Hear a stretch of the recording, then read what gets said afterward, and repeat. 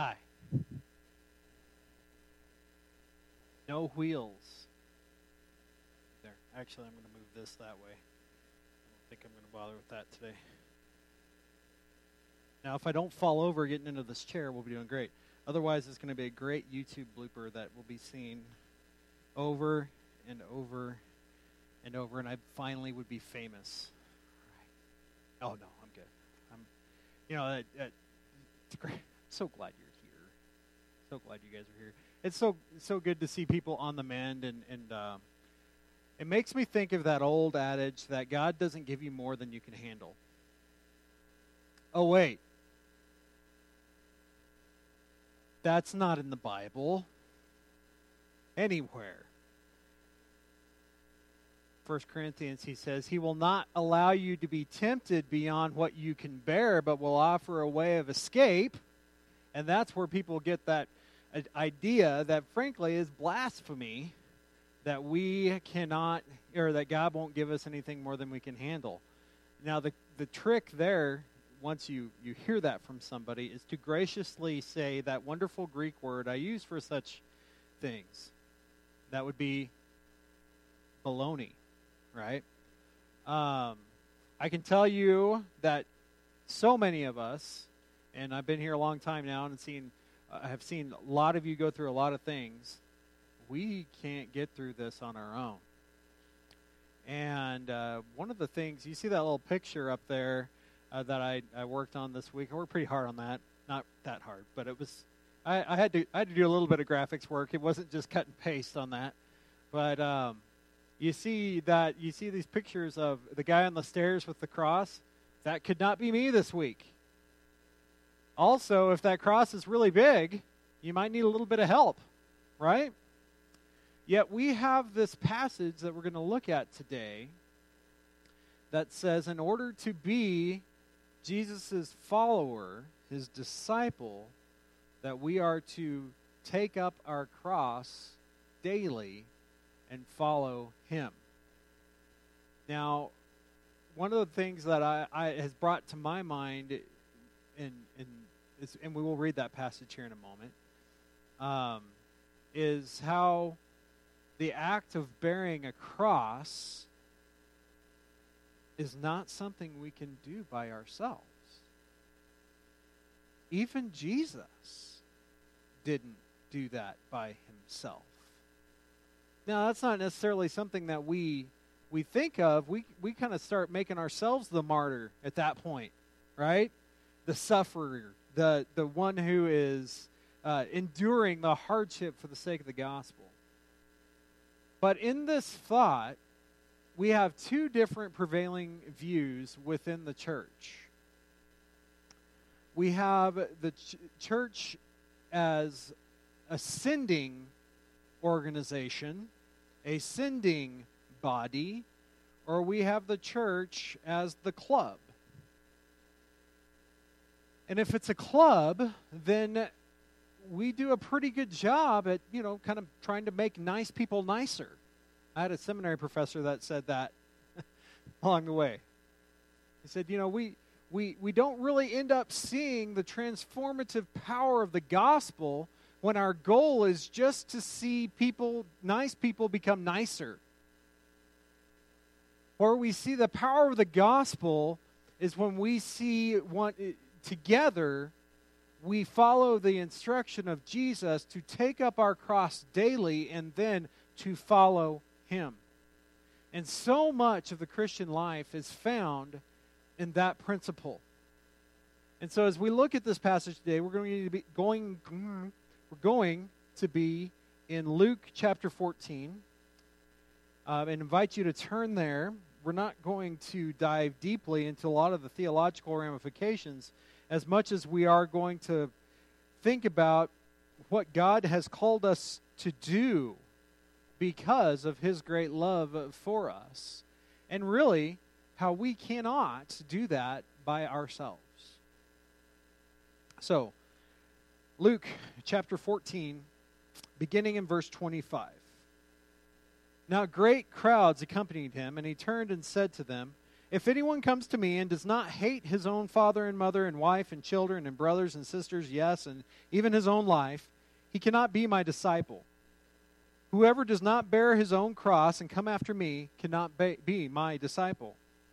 For which of you, desiring to build a tower, does not first sit down and count the cost, whether he has enough to complete it? Otherwise, when he has laid a foundation and is not able to finish, all who see it begin to mock him, saying, the man began to build and was not able to finish. Or what king, going out to encounter another king in war, will not sit down first and deliberate whether he is able with 10,000 to meet him who comes against him with 20,000? And if not, while the other is yet a great way off, he sends a delegation and asks for terms of peace. So therefore, any one of you who does not renounce all that he has cannot be my disciple.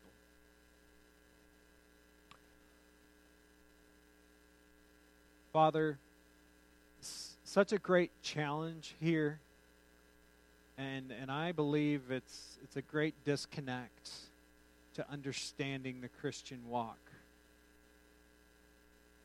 We come with an idea that peace means no more problems. But Lord, peace is your presence. And may we encounter you today and find the ways that you do guide our lives. Follow you. In Jesus' name, amen. Are there any questions? There's only a few things in this passage, right? One of the pictures that was drawn for me as I was studying through this passage was how Jesus was living in these times. Remember, Jesus, for all practical circumstances, was homeless. He led an itinerant ministry, a band of fishermen and tax collectors and whatever other occupation the disciples might have had, along with women and people who followed him around and listened to what he had to say. And more than likely, many of the crowds that followed him were with him because they were on their way to the same kinds of places. Whether it would be to Jerusalem for a festival, whether it be Galilee to go fishing. But many of the crowds just flocked to hear him and what he had to say because it was just so different, and it was spoken as it was testified as one with authority. It was different. So they followed him. And and it also speaks to the kind of lives that those folks lived in those days. I remember I've used this illustration before, and it brought up my grandmother. My grandmother lived on 12 acres by herself for a very long time. My grandfather passed away in 1988, and she didn't move out of her house that he built for her until 2008.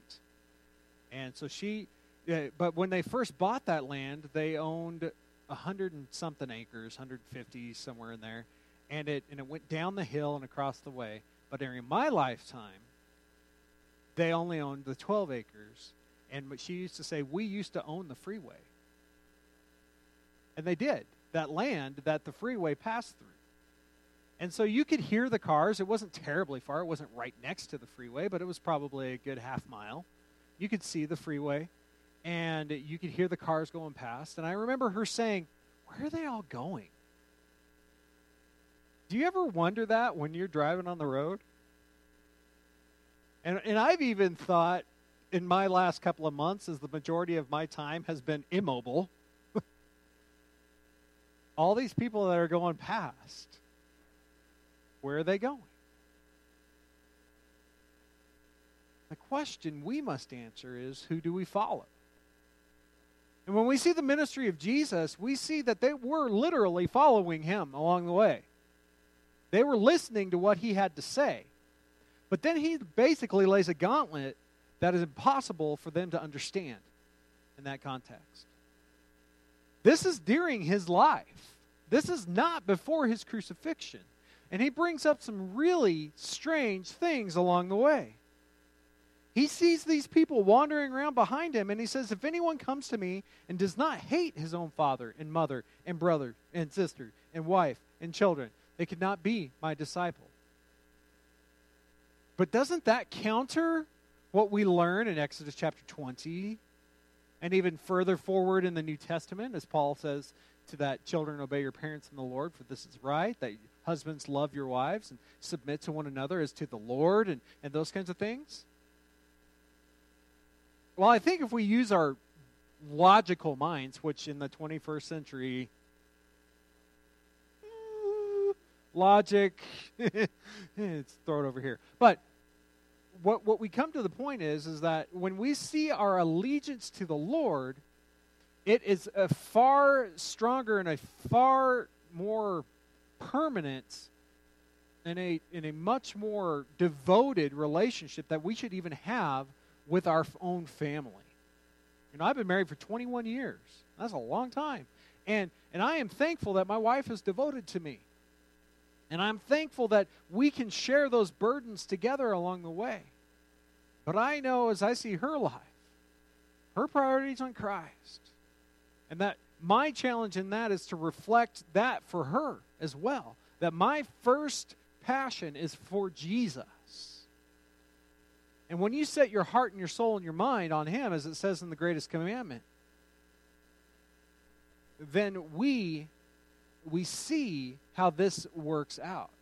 Because then you wonder, how could we possibly love anyone more than we love our Lord and what He has done for us? And then he draws this picture that ultimately is the fulfillment of his life when he says, if anybody wants to be my disciple, they must take up their own cross daily and follow me. Now, to disciple, the root word is discere, which means to learn. A disciple simply is a learner. You know, you have had many people that you have learned from through your life, that they served as a master to your discipleship. In whatever field you work in whatever jobs you've had. You know, I've worked in 2 or 3 different major career things, and you can see that there are people who really know what's going on with it. And then there's me. I can see people, you know, I was a music teacher for a long time, and I can see people who really know how to do that job. And then there was me. But those, I'll go ahead and say it because I'm going to forget to say it later. There are still former students of mine and teachers I worked with who didn't know anything about music that thought I was an amazing music teacher, the best they'd ever had. To which I laugh because I saw people who could really do it. But it mattered to them because I was the person that was teaching them. And they learned something from me they hadn't learned from anybody else. And I would say that you've had somebody like that in your life where you would say that they may not be the best auto mechanic ever, and it may take them 5 years to finish a car versus a few days, where it may be for somebody who's been to the trade schools to learn those kinds of things. But guess what? You're the person that taught them how to change the oil or whatever. You can chase that rabbit further. The fact is that we are all learners and we're all masters of something. And God calls us to teach our trade. But He calls us to first be lashed to the master. Because He is the one who sets that bar for us, for lack of a better term. And how are we supposed to do it? We lay everything in this world, the most precious things of this world, aside compared to our devotion to Him. Now, if you pay attention to the entirety of the Scriptures, He calls us to love one another as we have loved Him, as we love ourselves, right? So, He's not telling us that we are casting off everybody in our lives simply to follow Him. But it may look like that sometimes. One of the things I heard along the way in studying this passage It's the missionary endeavor is a great illustration of this. Because why in the world would somebody leave the comforts of where they grew up in order to go live next to a ditch in the Amazon? Except that they are following Christ. Because Christ has sent them there. So that means we need to be so in tune with the Master that we are willing to take those steps of undivided devotion to Him. Now, we make choices in our lives along the way where those around us are affected by it. I think of some of my friends. You met Adam and Susie Hales. They were here this time last year. In June. I've lost track of when they were here. They were here in June talking about their work with the International Mission Board. And they picked up their entire family. Their children were not called to the mission field the way they were. They picked up their family and they moved to Madagascar. And their two oldest girls are back in the United States now. Will they go to the mission field? Who knows? But they're not there now the same way their parents are in Kenya. They've moved to Kenya from Madagascar.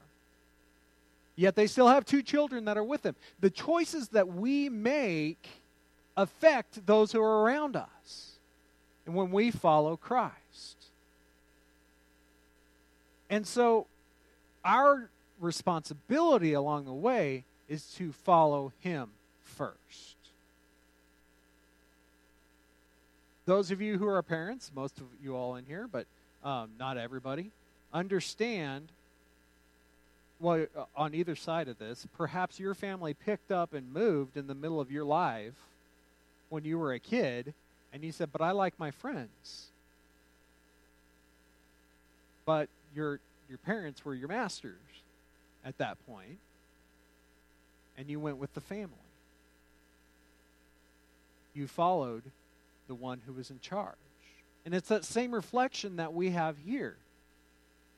How does Jesus call us to follow Him? To take up our cross daily. And along the way, and I think this reflects in the church life as a whole, He tells us to count the cost of doing such a thing. And this plays out in church budgets. This plays out in looking at the things we have and realizing that God has called us to be stewards of His resources in order to reach more people for Him.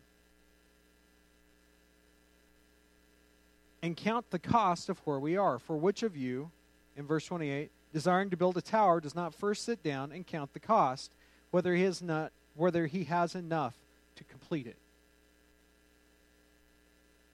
The greatest resource you have in your life is first the Lord, but then it's you.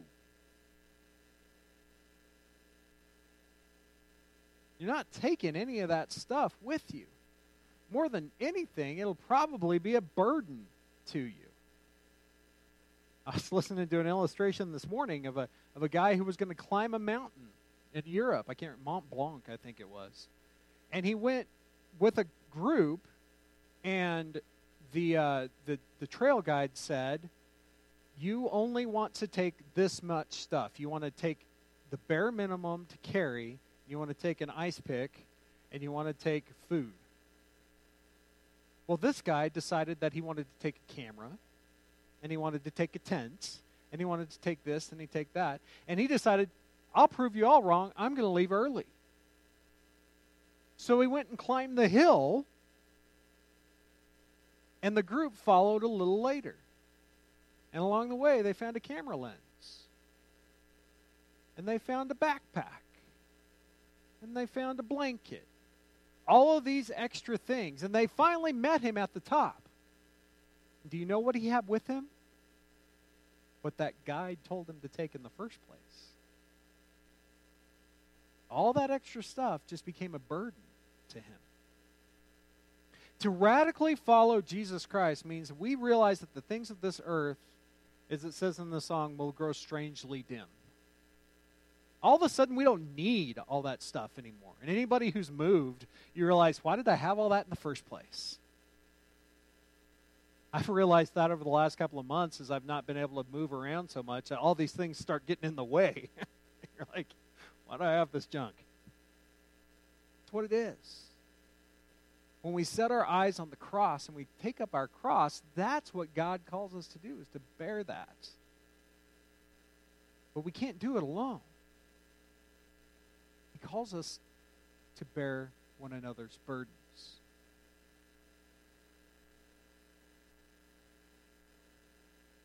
We see the continuing illustration here about a man going to war, or a king going to war, and he began to, verse 29 is first. Otherwise, he who has laid a foundation and is not able to finish, all those who see it begin to mock him.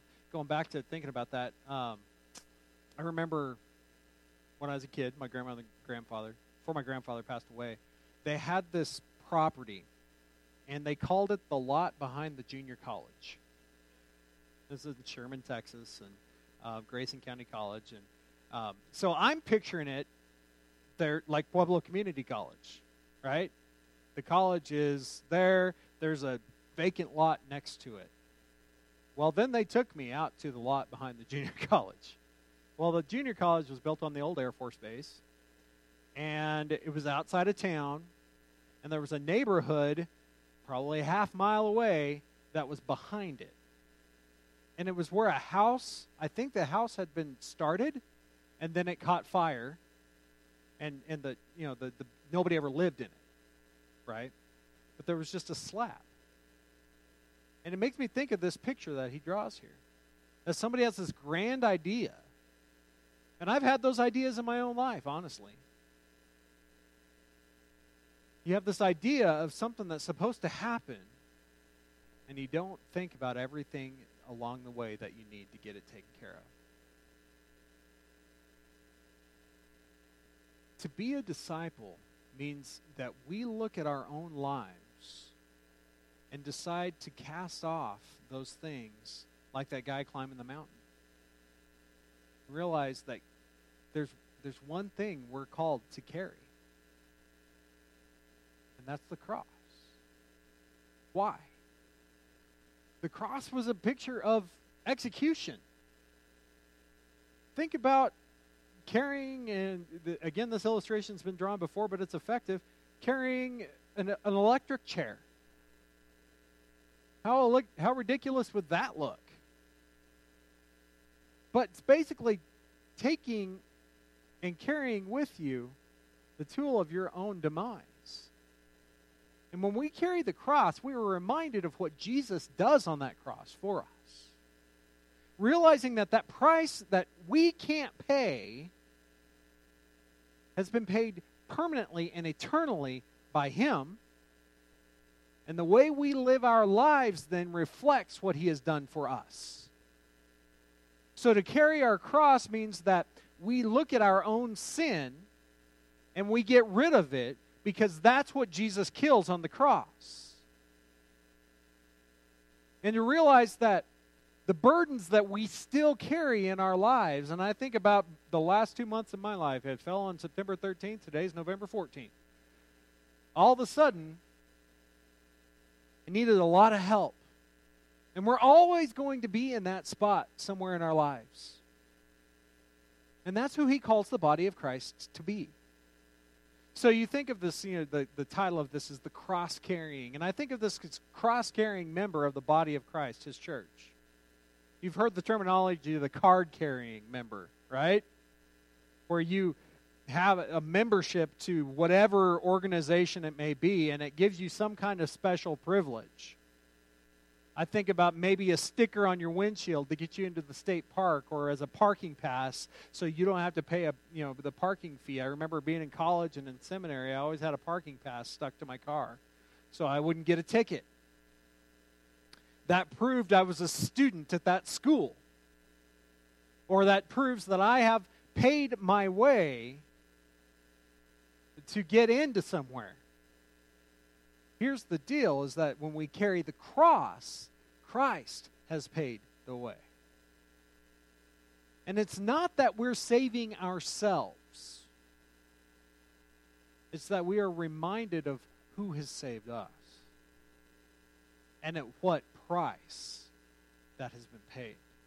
And when we realize that ultimately we lay down our own preferences. We lay down our own desires. We cast off all the things we feel like we need along the way so that we might climb that hill, or in my case, climb those stairs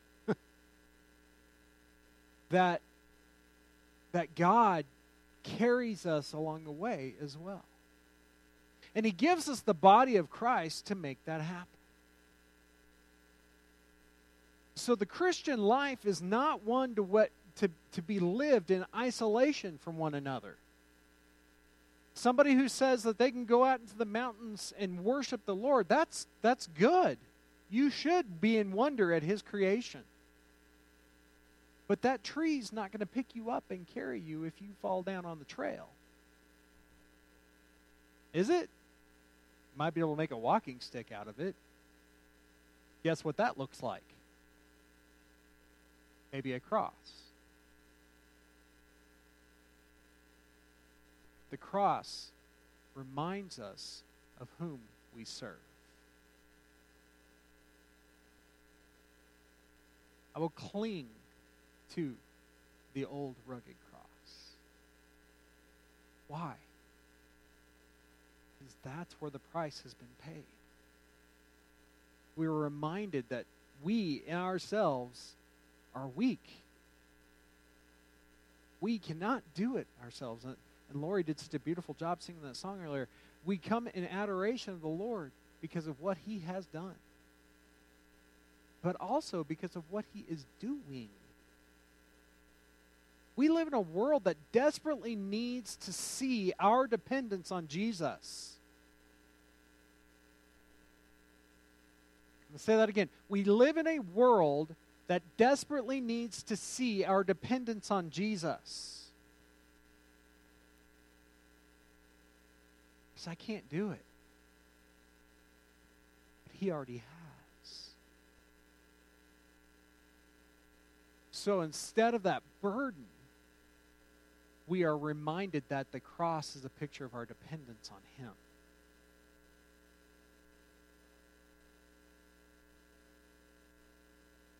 And so then, he calls us together, cast our burdens upon him. And he carries us along the way. And I really believe that as the Spirit inhabits the church, he helps us carry each other to take that next step. But I can't take your step. I'm having a hard enough time with my own. I was thinking about the other day, Nathan was being really sweet, and he said, Dad, I don't want you to walk up the stairs because I'm afraid you're going to fall. Fair enough. But if I don't walk up the stairs, I'll never walk up the stairs.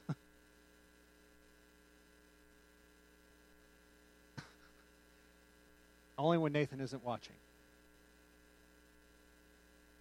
But I can tell you that even just over a few days for me, that I'm a lot better than I was at the first. But it's because of the help you get along the way. Sometimes you just got to have a little help. And Christ knows that we can't do it. That brings me all the way back to the beginning. Right? I knew I could bring it back. I didn't know if I was going to, but I could. God doesn't give you more than you can handle is a lie from the pit of hell. We can't handle our own lives. He gives us Jesus to save us. He is our salvation. And we take up our cross daily to be reminded of what he is doing daily to bring us to him. What does that mean? How does that look? Well, that can be reading your Bible every day. That can be telling somebody what you learned today. I think we are way out of practice on that. But it's a choice we have to make. You have to make a decision to tell somebody what God did in your life. You choose to obey. You know what choosing to obey shows? Love. Love for your master. So the first question is, do you know the Master? Do you know Jesus? We talked about the Trinity this morning in our Bible study, and I could go another 2 hours, right? But I'm not going to. We talked about how the Spirit empowers us as the church to obey Him, to do what He wants us to. I can't do it. No, you can't. The Spirit in you, you can do all things through Christ who strengthens you. Go read Philippians 4 and see how it all works together. Doesn't mean I'm going to be jumping jacks today, okay? It means I can trust God to guide me in each step. And right now they're kind of slow. Do you know Him? And are you willing to follow the Master, even to the point of death? As it says in Philippians chapter 2, death on the cross. Following Jesus is risky because you give up all your control. Realize that He sets your destiny for eternity when you trust in Him. There's nothing harder to do in this world than to trust somebody else did it. Right? There's always something that you think somebody did, and you go up and realize, oh no, that's why I gotta go and do it myself. Well, God, in His great love for us, sent His Son. And He calls us to trust Him. Will you carry your cross and follow Him? Let's pray. Our Father, you are good. You've paid the price for our sins on that cross.